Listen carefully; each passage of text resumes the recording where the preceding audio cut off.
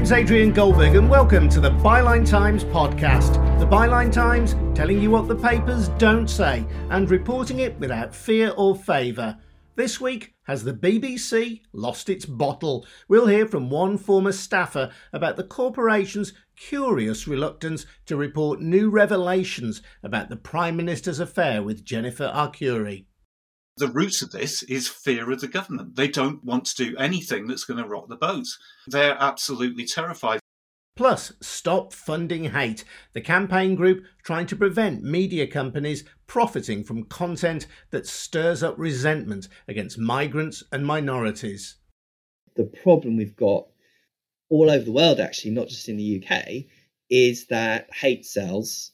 And as more and more advertising has moved online, it's become easier and easier to make money from hateful clickbait. All that to come. First, a reminder that there's no clickbait as far as the Byline Times is concerned, because we don't rely on advertising, nor are we propped up by a media mogul telling us what to say. Instead, we're supported by people like you, ordinary readers and listeners who take out a subscription. £36 a year buys you our wonderful monthly paper, The Byline Times, and also helps support Byline TV, our brilliant news-breaking website, and this podcast. It means we can serve your interests, not those of government or big business. Get more details on how to subscribe at bylinetimes.com. That's bylinetimes.com. Now, has the Beeb lost its bottle? While other mainstream news outlets were revelling in details of Boris Johnson's relationship with his mistress Jennifer Arcuri after she told all in the Sunday Mirror, the nation's public service broadcaster was noticeably quiet. Were they just too high-minded to feed our prurient interest in Bojo's love life after Ms Arcuri revealed they'd had a passionate 4-year romance when he was Mayor of London? Or were they failing in their duty to hold the Pinocchio PM to account? Given that Johnson was married at the time of the relationship, there were surely legitimate questions about his character, and all the more so given that Arcuri's tech startup received more than £100,000 in taxpayers' cash, and she accompanied him on 3 overseas trade missions, despite apparently failing to meet the eligibility criteria. The BBC's former Baghdad bureau chief, Patrick Howes, said in the Byline Times that the corporation was afraid to cast the Prime Minister in a bad light. We'll hear from him now, alongside Byline Times editor Hardeep Matharu, who wrote to the BBC asking why their flagship news programmes had ignored the story. Why had she been so concerned? The curious thing that people started to notice was that BBC News didn't seem to run any coverage of these new allegations of recent weeks that Jennifer Arcuri had made. And that was even though the London Assembly reportedly said that it was going to expand its inquiry to include looking at these new claims, even though, again, Boris Johnson's press secretary said that there was no case to answer. So this notion of, he was almost clearing himself of any wrongdoing. Allegra Stratton, his press secretary, said he always acted in terms of the wider principles of integrity and honesty. But again, this raised serious questions. And why was BBC News not covering this? So last week, I approached the BBC to find out why. It was an obvious question. So at that time, when I approached them, the last article BBC News had run on this issue had been published last May. And it was about how the Independent Office of Police Conduct found that no criminal inquiry would be necessary with regards to these Arcuri claims. And I said to them, well, what about these new allegations? Surely it's in the public interest when a story has a significant development to report on this, to inform people about this. And I have to say, I found the response fairly extraordinary. It wasn't something I was expecting to be as stark as it was. So a BBC spokesperson told me that all stories are looked at in terms of their editorial merit, and that the BBC has reported on this issue when there have been substantial updates, and that it can continue to report on it as and when it was necessary. And I just found this suggestion that these new allegations were not a substantial update, a substantially newsworthy update, to be really eye-opening, to be completely frank. And a lot of people, certainly on social media, agreed that how could this not be something that the BBC takes it upon itself to inform its viewers and its audiences of. Around the same time, BBC Newsnight did do a segment looking at how to regulate standards in public life. But again, ironically, that focused on the sort of the claims around lobbying and Greensill with regards to the former Prime Minister, David Cameron, rather than Boris Johnson and the Arcuri claims. So it was all very sort of a curious turn of events. And 2 days after I asked the BBC the question, a news article appeared on the news site, which was about the Conservative Party saying that it had provided financial support to Boris Johnson when the Independent Office for Police Conduct was conducting an inquiry into his relationship with Arcuri. And it made a passing reference to new claims have come to light from Jennifer Arcuri. But it certainly didn't go into any great detail. And Patrick, you wrote in the Byline Times that you thought the BBC's lack of coverage was, in your words, consistent with the corporation's desperation to avoid a fight with the government. The BBC were backing off from covering this story. Yeah, I think the most remarkable thing for me about this story is how unsurprised I was that they didn't run it in a way, because it's part of a pattern. It goes back a long way, and I think it goes back to Brexit, basically, where the BBC was desperate not to offend the Leave side. And this has carried on. And, I talked to, I've still got many friends in the BBC and, people I've worked with and who I trust, like, respect. Quite a lot of them are telling me that this isn't a one-off. This is part of a pattern. One mentioned that, if you remember, at the beginning of the corona crisis, Boris Johnson missed 5 Cobra meetings. I mean, that was mentioned, it was covered. But for example, the Radio 4 6 o'clock news, which I always regarded, and I think many of my colleagues always regarded, as the sort of gold standard of BBC broadcast journalism. I've heard this from a couple of sources that they wanted to do more about it. They wanted to do pieces about why Boris Johnson was missing these Cobra meetings and how it could possibly be justified. And Millbank wouldn't do them. Millbank, for people who don't know, is the nerve centre of the BBC's political coverage. Yeah. And it's carried on. So what's happening? Well, I think, and friends of mine who still work for the BBC think, the root of this is fear of the government. They don't want to do anything that's going to rock the boat. They're absolutely terrified. Britain is very fond of Second World War analogies. For many English people, the Second World War is history, and there isn't any other history. Well, I'm going to take a bit of Second World War history and an analogy, and it's appeasement. Britain was terrified of Hitler. It wanted to do everything it could do to avoid going to war with Hitler. And so it reined back. It's caved in again and again. And the BBC is doing this with Boris Johnson. This is what's happening. As with the 1930s, these people that they're trying to appease are unappeasable. They hate the BBC. They hate the fact that it exists. They want to get rid of it. And until they get rid of it, until it's dead, they want it to be docile. And the BBC is playing into their hands. So who are these people that you're describing? It's a sort of quite broad coalition, but it includes Rupert Murdoch. It includes the extreme Brexit wing of the Conservative Party. It includes the owners of the Daily Telegraph and the Daily Mail. And they are determined to push Britain in a particular direction. And the BBC has decided that it's not the BBC's job to tell anyone that this is happening or to shine a light on it, just to allow it to happen, be a conduit through which Britain's political discourse can travel without any influence editorially from the BBC, basically. And of course, Hardeep, the BBC Director General Tim Davie is a former Conservative Party candidate. The chairman of the BBC is a Conservative Party donor. Should we be concerned about these particular links?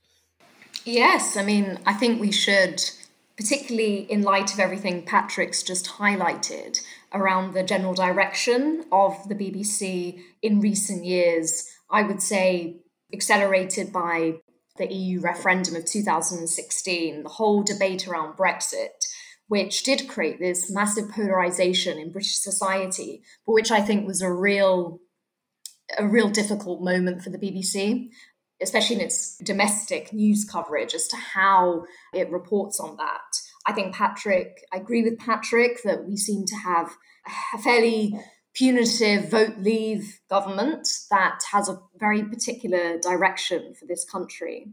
And why I found the lack of coverage on the Newark Curie claims so concerning was because it not only has Byline Times reported on these questions of conflicts of interest with regards to Tim Davie and Richard Sharp, who we revealed in January had donated more than £400,000 to the Conservative Party since 2001. Not only do we have that, but we have constant announcements of cuts to various parts of the corporation, its coverage and reconfigurations. And we have instances like the reprimanding of Charlie State and Naga Chetty in the past month, where they were sharing a joke with regards to the size of the Union Jack flag behind Robert Jenrick, a government minister. And Naga Chetty was made to apologise. There was a big furore about that, about the BBC doing the country down, not being patriotic enough. I think taken with all of this, in the round, there is a concerning creep towards a direction that's much more focused on polarizing debate, much more focused on this notion of a culture war, and focused on not casting Boris Johnson and his government in a poor light at a time of a public health emergency. So with Brexit, I think the BBC found itself in a difficult territory because it was such a polarizing discussion in terms of the country. And here again, we have the coronavirus crisis, which is a public health emergency, which I think, again, the BBC has felt kind of torn as to how to really report on that. Does it investigate what's gone wrong, hold the government to account in real time, or does it sort of follow the government lines and their updates? And again, these are two different approaches journalistically. One thing that's worth saying, Patrick, is that you and I have both earned a living, me as a freelance over many years for the BBC, you as a staffer. And when you're inside the BBC, it is actually made up of many interconnected, but often quite separate feeling departments. From the outside, it can look like a monolith, the BBC. From inside, it actually isn't really like that. So I made a documentary for File on 4 last year about the failures of the government at the start of the coronavirus pandemic. And I think that was the first BBC programme to really pick apart the failures to lock down early enough and so on. So as journalists, you can have a certain freedom within the BBC. It isn't just this one thing, and it does give you, if you're in the right place at the right time with the right people, opportunities to tell these stories as well. So I'm just trying to say it's a slightly nuanced picture, isn't it? Absolutely. I remember a very experienced correspondent once looking at me, shaking his head and saying, "Don't you realise that the BBC is not one thing? It's a coalition, it's a mixture." And he compared it with the Iranian regime, where there are hardliners and there are all sorts of conflicting trends and traditions that often don't make any coherent sense at all. And of course, that's true. It has an enormous range of output, which is a huge strength. And there are bits of the BBC that have done very well, I think, in telling these stories. But I think my big concern is that the core, and it basically boils down to BBC Westminster, the BBC's domestic political output has just been not good enough.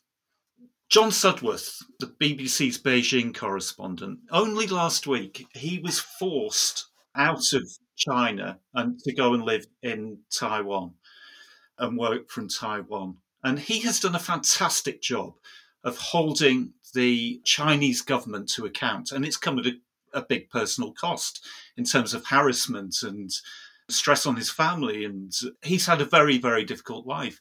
But he's been courageous and he's gone for the truth and he's held these people to account. Those aren't the standards that BBC Westminster works by. BBC Westminster will basically ring up number 10 Downing Street, get a quote and tweet it. I'm sorry, but that's just not good enough. It is not good enough. I worked for the BBC in Baghdad, and there was a time when there was a dispute about the number of people who'd been killed in a particular period after the bombing of a Shia shrine. So what did we do? We went to the morgue and we counted the bloody bodies. BBC Westminster thinks it's enough to ring up a press officer or ring up somebody in number 10, previously Dominic Cummings, no doubt, and get his take on it and just put it out and tweet it. If you remember the Barnard Castle story, that was broken by the Mirror, Pippa Crerar. Before the ink was dry on that story, before the paper had even gone to the newsstands, people in the BBC, senior correspondents, were tweeting, none of this happens, it's all been blown out of proportion, number 10 tell us this isn't a story, don't worry about it. I could go on. Cambridge Analytica, the rebuttal of the Cambridge Analytica story came before the Cambridge Analytica story actually got published. The BBC was there with the other side before we'd heard the allegations. And this isn't right. This is not right. This is not what journalism is. It's not what the BBC's for. Something has gone seriously wrong. And I think, I think that is the core part of the problem. Another Byline Times writer, Peter Oborne, has reportedly said in the past that one of the reasons he's been told by senior figures within the BBC as to why it's reluctant to report on politicians lying is because it erodes public trust in the political process. But I think going down this path of omitting certain information, a lack of investigation, relying on government sources for information also has that effect. It erodes public trust in the institution of the BBC. And that's the really sad thing. I didn't ask the BBC about the Jennifer Arcuri coverage because I don't like the BBC or I want it to be defunded. I don't. I love the BBC, like so many people in this country. I grew up with it. But I do think there's this distinction that Patrick's making between the political domestic news coverage and its wider remit. It needs to be looked at. And last week, when Patrick and I were looking at these issues, I remembered a 2019 documentary I had watched. It was the 30th anniversary of the fall of the Berlin Wall. So the BBC produced a short documentary. I think it was presented by John Simpson, the World Affairs editor, who was there at the time. And he was talking about how in October 1989, Mikhail Gorbachev landed in East Germany, and the state-controlled broadcaster sent round all of this newsreel about crowds waving and people celebrating. But at the very same time, people had already started taking to the streets in Leipzig and started marching against the regime, saying this had to end. And at the time, John Simpson described how Western reporters were forbidden to go and film these protests taking place. And so he and his cameraman decided they had to do it. And so they took a black sort of hold-all bag, cut a circle in it for the lens of the camera to stick out, and they went and filmed the protest sort of undercover. And within weeks, the Berlin Wall had fallen, and the BBC had captured that spirit, that unstoppable protest against East Germany and the division of the country. And it was this big moment of history. The BBC was there. And that spirit of investigation, uncovering the truth, I think to some extent it did exist in terms of the BBC News' political coverage. But over a number of years, first Brexit, the coronavirus crisis, and now, unfortunately, the arrival of politicians who do not play by the rules. They don't care that they don't play by the rules. They are willing to dodge accountability at any juncture. I just don't think the BBC is equipped now to deal with the climate we're in.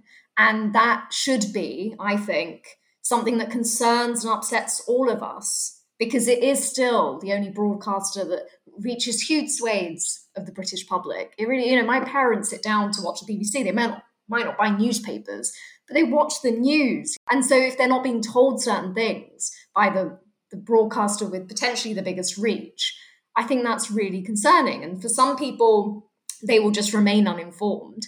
And for others who are more informed, they'll infer sinister intentions in that. That is something that does concern me, because I think, talking to my family, I've got a family in all corners of the United Kingdom with a full range of political views. And a consistent theme is a decline in trust in what the BBC is telling them. And this is my big concern, that in appeasing these unappeasable, powerful people, the BBC is actually losing its core support. And without that core support, it doesn't have a future. A stern warning there from former BBC Baghdad Bureau Chief Patrick Howes with Byline Times editor Hardeep Matharu. As to why the Johnson Arcuri story hadn't received more coverage, the BBC said stories are chosen due to their editorial merit, and the BBC has covered the issue substantially when there have been newsworthy updates. For example, when the Greater London Assembly said it would resume its investigation into the Prime Minister last year, and when it was announced that he would not face a criminal investigation. We will continue to provide updates to this story when necessary. My name's Adrian Goldberg, reporting without fear or favour for the Byline Times podcast, funded by subscribers to the Byline Times. For details on how to subscribe, go to bylinetimes.com. Now, we've all rolled our eyes, I'm sure, at headlines in the red-top tabloids, which love to demonise people who don't conform to the remarkably narrow worldview of their editors and proprietors.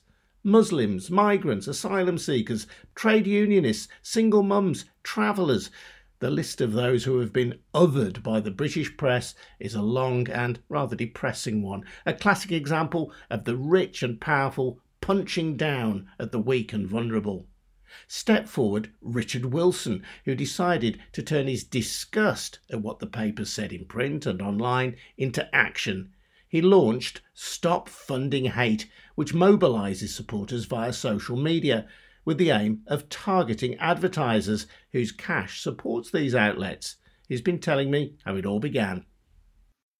Well, the starting point for Stop Funding Hate was in the summer of 2016, when there was this huge surge in hate crime on the streets of the UK, people being targeted because they were seen to be foreign, Polish people being targeted, people from the Muslim community were targeted, and actually there was a general surge in hate crime across the board. And a lot of people I knew were really concerned about what was happening. And it was sort of clear, although this was happening in the context of the referendum in 2016, this surge in hate crime on the streets had been preceded by this huge surge of anti-migrant front page stories in the UK press, which had been going on for years by 2016. What was really surprising, I think, to a lot of people was that even after the referendum was over, the newspapers kept on pumping out these inflammatory stories. And even when we were starting to see these horrible incidents happening on the street and hitting the headlines, this kind of anti-migrant sentiment carried on. So a lot of people were asking, what's it going to take to give the papers a bit of a wake-up call and send a signal that this is not what people want to see? The idea that we hit on was to start talking to advertisers, because that's something all of us can do. All of us are going to be a customer of a company that's been advertising in the Mail, the Sun, the Express, or another newspaper that's been pushing out those sorts of narratives. What kind of headlines were you concerned about? In that year, 2016, there were over 100 front page stories that presented migrants as a problem, as a burden, a threat. There was one headline in particular that talked about the costs of migrant mothers, migrant children. As someone married to somebody that wasn't born in the UK, that kind of hit home. It was just aligning migrants with sort of social ills, really. And what made you think that the rise in hate crime was linked to those negative newspaper headlines? Well, this is actually something that experts in hate crime have been warning about for years. Even going back as far as 2010, we had experts warning about the link between anti-Muslim headlines and anti-Muslim hate crime. Then, just in the summer of 2016, Leicester University put out a really strongly worded statement from their sort of experts on hate crime, talking about the link between toxic coverage in the media and the hate incidents that they were seeing and witnessing.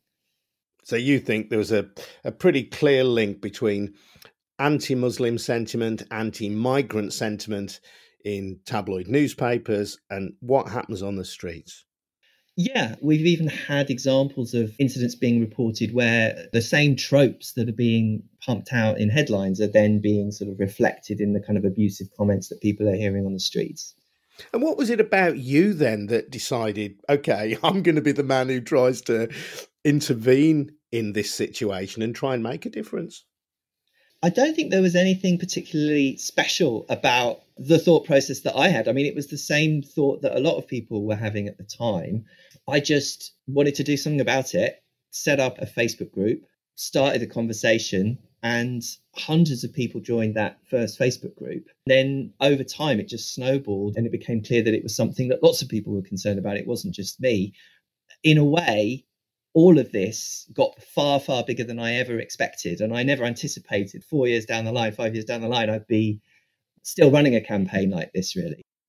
And over the years, I think it's fair to say that people who we might broadly term progressive have fulminated against the excesses of tabloid newspapers like the Daily Mail, like the Sun, like the Express. The insight you had was that it was actually better to target the advertisers with your fury, with your anger, rather than targeting the editors or the proprietors of those publications.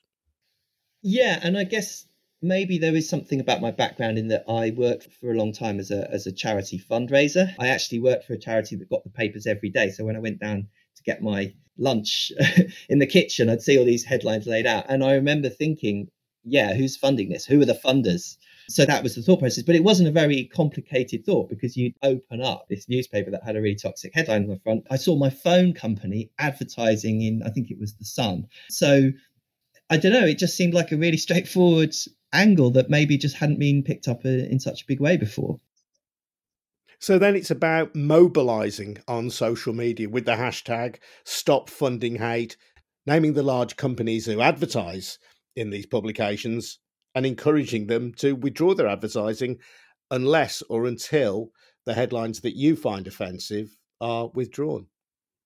It's definitely about engaging with advertisers. We're always quite careful to sort of say, is this the content that you want to be associated with? And for some advertisers, they're going to be absolutely fine to be aligned with headlines that we might think are anti-migrant headlines or anti-Muslim headlines. But the one point I would stress that's really important is that this isn't simply about stuff that people might find offensive. And it's not really about anyone's subjective feelings about a headline. We're talking about content that's having a real impact in real people's lives. And that's where the sort of idea of hate speech is quite important, because there's a definition here of certain types of content that we know from history are just dangerous. And one example of that would be in 2015, The Sun published an article likening African migrants to cockroaches. That was actually so over the line that the United Nations put out a statement warning that kind of dehumanizing language has a history going through the worst times of the 20th century of being a dangerous way to talk about a whole group of people. So the question is, if you're an advertiser, are you comfortable to be aligned with an article that's likening an entire group of people to cockroaches, given the context and given the history of that? What was the first campaign? The first action that we took was engaging, I believe, with Virgin Media, and that was around the Sun. The initial call was for Virgin Media and every advertiser we could identify to just pull their ads from the Sun and the Daily Mail and the Daily Express, those three newspapers in particular. These were the three papers who at the time had been most prolific in pumping out those anti-migrant headlines. And was it successful? Interestingly, Virgin Media never responded to that initial action. But just a few weeks after we launched the campaign, Lego announced on Twitter that that they'd ended their promotions with the Daily Mail, and that was the one that really took the campaign to a new level and kind of put the campaign on the map for a lot of people. Was that your biggest success then, this apparent decision by Lego to withdraw advertising, perhaps in response to your campaign? It was actually just the beginning when Lego pulled their ads from the Daily Mail. It helped to boost the campaign. I mean, it was one of the reasons that now the campaign's got over 200,000 followers on Facebook, over 100,000 on Twitter. But it was then followed by The Body Shop, Evans Cycles, a whole series of other advertisers followed suit until it all sort of came to a head in actually early 2018. So what happened was that the Daily Mail put out this really bitter, ill-judged attack on the Olympic swimmer Tom Daley, who's obviously gold medal winning British hero, very, very popular, who also happens to be gay. And Tom Daley and his partner had announced on Valentine's Day that they were going to be having a baby together. And it was a happy, positive story. The Daily Mail reacted with a column that was just nasty and vitriolic. It was one of those cases where we knew from very early on that this was something that had upset a lot of people, because we were just seeing tweets very, almost within hours of the article being published. People were responding to it before we'd ever actually said anything about it. And people were coming to us and saying, stop funding hate, what are you going to do about this? What are you going to do about it? So we just responded to that public outrage and encouraged people to challenge advertisers in the Daily Mail that day, but also to take a screenshot of the advertisers that were showing on that specific article, tweet those advertisers to, again, ask them, are you really happy to be aligned with this? That led to such an exodus of online advertisers from the Daily Mail in a pretty short space of time that after a couple of days, we noticed that suddenly there weren't any ads appearing on that article at all, or on the entire comment section at one point, or the entire sort of opinion section of the Daily Mail. All the ads just seemed to have disappeared. And that was when we realized if they've had to do that, then that's almost a sort of tacit recognition that they understand that this is not content that's actually going to be commercially brilliant for them to keep on pumping out and getting advertising on. And you make the point in one of your films that the move away from dead tree publishing to digital publishing has encouraged the rise of clickbait journalism. I mean, we all know that this is a commonplace and a truth about modern journalism. And you've identified that the things that drive digital reading are either cuteness or anger. So these stories which other migrants or other minorities which can provoke anger in some readers are precisely the ones which are likely to get well read. And I guess where you're keen to discourage advertisers from placing their ads next to. Yeah, that's the nub of it. That's the core of it. The problem we've got all over the world, actually, not just in the UK, is that hate sells. And as more and more advertising has moved online, it's become easier and easier to make money from hateful clickbait. It's also nudged the existing media in a more sort of hateful direction because of the way that online advertising works. So the core long-term goal for Stop Funding Hate is to try and actually change that business model, challenge that business model to the point where actually it's just no longer so profitable to pump out these inflammatory stories. You'll know your critics say, though, that effectively amounts to censorship on your part, and that people are free to either read or not read newspapers or online publications as they see fit in any case. Well, I guess I'd turn that argument on its head in a way and say, well, if a newspaper is publishing really extreme anti-Muslim, anti-migrant stories, which may or may not be true, and they're doing that partly at least because there's an incentive there from advertising money, then actually the advertising money is influencing the editorial output, whether they like it or not. And the question is, do they want to be responsible for pushing our media to become more and more extreme and in some cases inaccurate and irresponsible in their reporting? Or if you're a big global corporation, do you want to be a responsible advertiser? Would you actually prefer to fund media that tell the truth, that treat everyone fairly, and that don't resort to hateful, inflammatory inaccuracies to get a few more clicks on their website? So you're saying, in a sense, there's a vicious circle there, particularly with digital news, in that hate speech tends to increase readership. That in turn attracts advertising. That makes money for the publisher. That makes it more likely then for them to publish more hate speech in order to thus generate yet more advertising revenue. So you're trying to break that vicious cycle. Yeah, we're trying to break that cycle. At the moment, what's going on is that there's a completely negative influence from the way that online advertising works, which campaigns like Stop Funding Hate are trying to kind of just counter and correct, so that actually media that do a responsible job are better rewarded, and the cowboys and the hate merchants aren't able to make so much money from that kind of activity.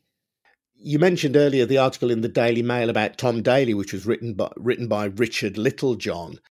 Some of your critics have said, well, look, the Daily Mail was the newspaper that campaigned vociferously to bring Stephen Lawrence's killers to justice, that the Daily Mail campaigned against supermarkets giving away free plastic bags, that it campaigned for the release of the last British prisoner in Guantanamo Bay, and that by denying newspapers income, by stopping their advertising, you're actually restricting the opportunities for journalists to do what even you might regard as positive work? That's an interesting question. And I think the Daily Mail is going to be okay. I think we've obviously, together, the Stop Funding Hate supporter community, they've had a wake-up call. They've been challenged on some of that more toxic content that they were producing. And the criticism was never that none of these newspapers have ever done anything good. The criticism was some of what these newspapers are doing is clearly harmful and damaging and divisive to our society. Newspapers like the Daily Mail are free to print what they like within the law, but people like us who are concerned about it are also free to say that we don't want to have to pay for it and we don't want to have to subsidize it. And I think the other thing I'd say is that we've seen quite an interesting change in the last couple of years, in that there has been a kind of acknowledgement, it feels, from the Daily Mail that there was a need to detoxify. A new editor has come in, and I'm not pretending for a moment that everything's as people might wish it would be, but we have seen a reduction in the more negative stuff, and it does feel like there's been a change of tone. And very interesting that the Daily Express, I'm sure that you wouldn't claim full credit for this as Stop Funding Hate, but has moved markedly away from its previous position on migrants and minorities. They've got a new editor, Gary Jones, who in interviews has cited Stop Funding Hate as at least one contributing cause to that. Again, to use your phrase, to try and detoxify the Daily Express brand. Yes, it's been amazing to see that kind of reaction from the Daily Express. And again, we would never in a million years have dared to expect to hear that kind of change and that scale of impact. And I think maybe what that reflects as well is that the only reason the Stop Funding Hate campaign has ever had an impact is because what we're saying is actually a reflection of what many, many people have been concerned about for a very long time. Really, all we've done is create a bit of a framework for people to take action together on the issues that they care about. I think it's been heartening to a lot of people to see that that's been received in that way by the new editor of the Daily Express. And it's not just the Sun, the Daily Mail, the Daily Express, who people might regard as, if you like, the usual suspects in this context. You've also crossed swords with Channel 4. They had a Dispatches programme, and I think it's fair to say that Dispatches is normally a very well-respected documentary brand. This was a programme called The Truth About Traveller Crime that upset many people in the traveller community. Yes, this was last year. So we're coming up to the 1 year anniversary of that programme being broadcast. And I think it's a really good illustration of the fact that this problem of inflammatory, toxic media content does actually pop up across the media. It's absolutely not just the 3 tabloids that were the initial focus of our campaign. And it's absolutely true that media that might be considered to be more on the sort of progressive side of the spectrum are still sometimes producing really, really problematic content that needs to be challenged. When that program came out, the shock and the upset and the trauma actually that we were hearing from people that we know and speak to from a Roma and traveller background was really striking. I think the first thought that really hit me when I saw just the title of that program is, can you imagine a program like that being made about another community? If you substitute the word traveller for most other minority groups, the way that it's kind of framing an entire community as somehow being prone to crime, I think would be more widely understood as problematic if it was targeted at other groups. And certainly the fact that it's targeted at travellers and that so little was being sort of said in response, I think was one of the reasons that we decided to do something about it. And where is that story at now? It's a year since that programme was broadcast. As far as I'm aware, Ofcom, the broadcasting regulator, has not made any final pronouncement on it. You were taking issue, I know, with the people who were advertising around it online on Channel 4's online site, All 4. Yes, so this pushback was led by groups supporting and representing travellers. So there's a great organisation called Friends, Families and Travellers. There's another great organisation that we work with quite closely called the Traveller Movement. And together they organise people to submit a huge number of complaints to Ofcom. Ofcom has a kind of target for how quickly an investigation should be dealt with and concluded. And they're now months and months and months past the deadline for actually coming to a conclusion about all of this. And that in itself sort of adds insult to injury for a lot of people, that they're just being left waiting to hear if their concerns are going to be listened to and acted on. So in the meantime, we got together with the Traveller Movement and we organised an action where we mobilised people to challenge the advertisers that were appearing on the online version of that programme, which actually is still online now. But one thing that changed quite quickly was that after a number of the advertisers that had been contacted pulled out of that show, that online show on the Channel 4 website, they switched off the advertising there as well. And so at the very least, there's been something that people can do in the meantime to push back. I think I'd say one of the most important things that you've done is show that people can fight back. I was a football fan in the 80s, a young fan at a time when, as supporters, we were routinely abused by the tabloid press. I'm of migrant stock myself, and you see these headlines, and other than not buying the individual newspaper concerned, you can feel pretty powerless about these assaults on your identity, on your being. Stop Funding Hate, it seems to me, was an ingenious way of ordinary people fighting back and taking back some agency, some kind of control against these assaults. I think that's a really important point.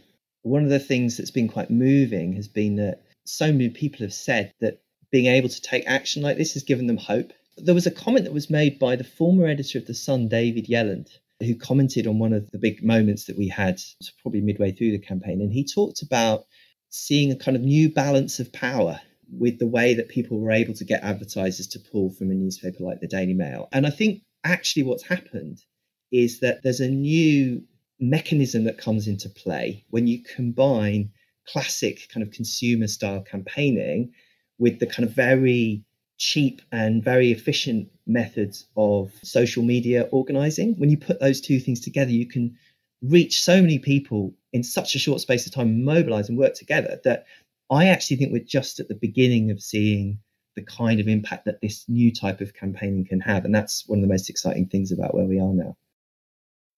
Richard Wilson from Stop Funding Hate. Also worth noting here that another campaign we told you about recently, run by Open Democracy, who were concerned about the awarding of a long-term NHS contract to controversial US data giant Palantir, has been successful.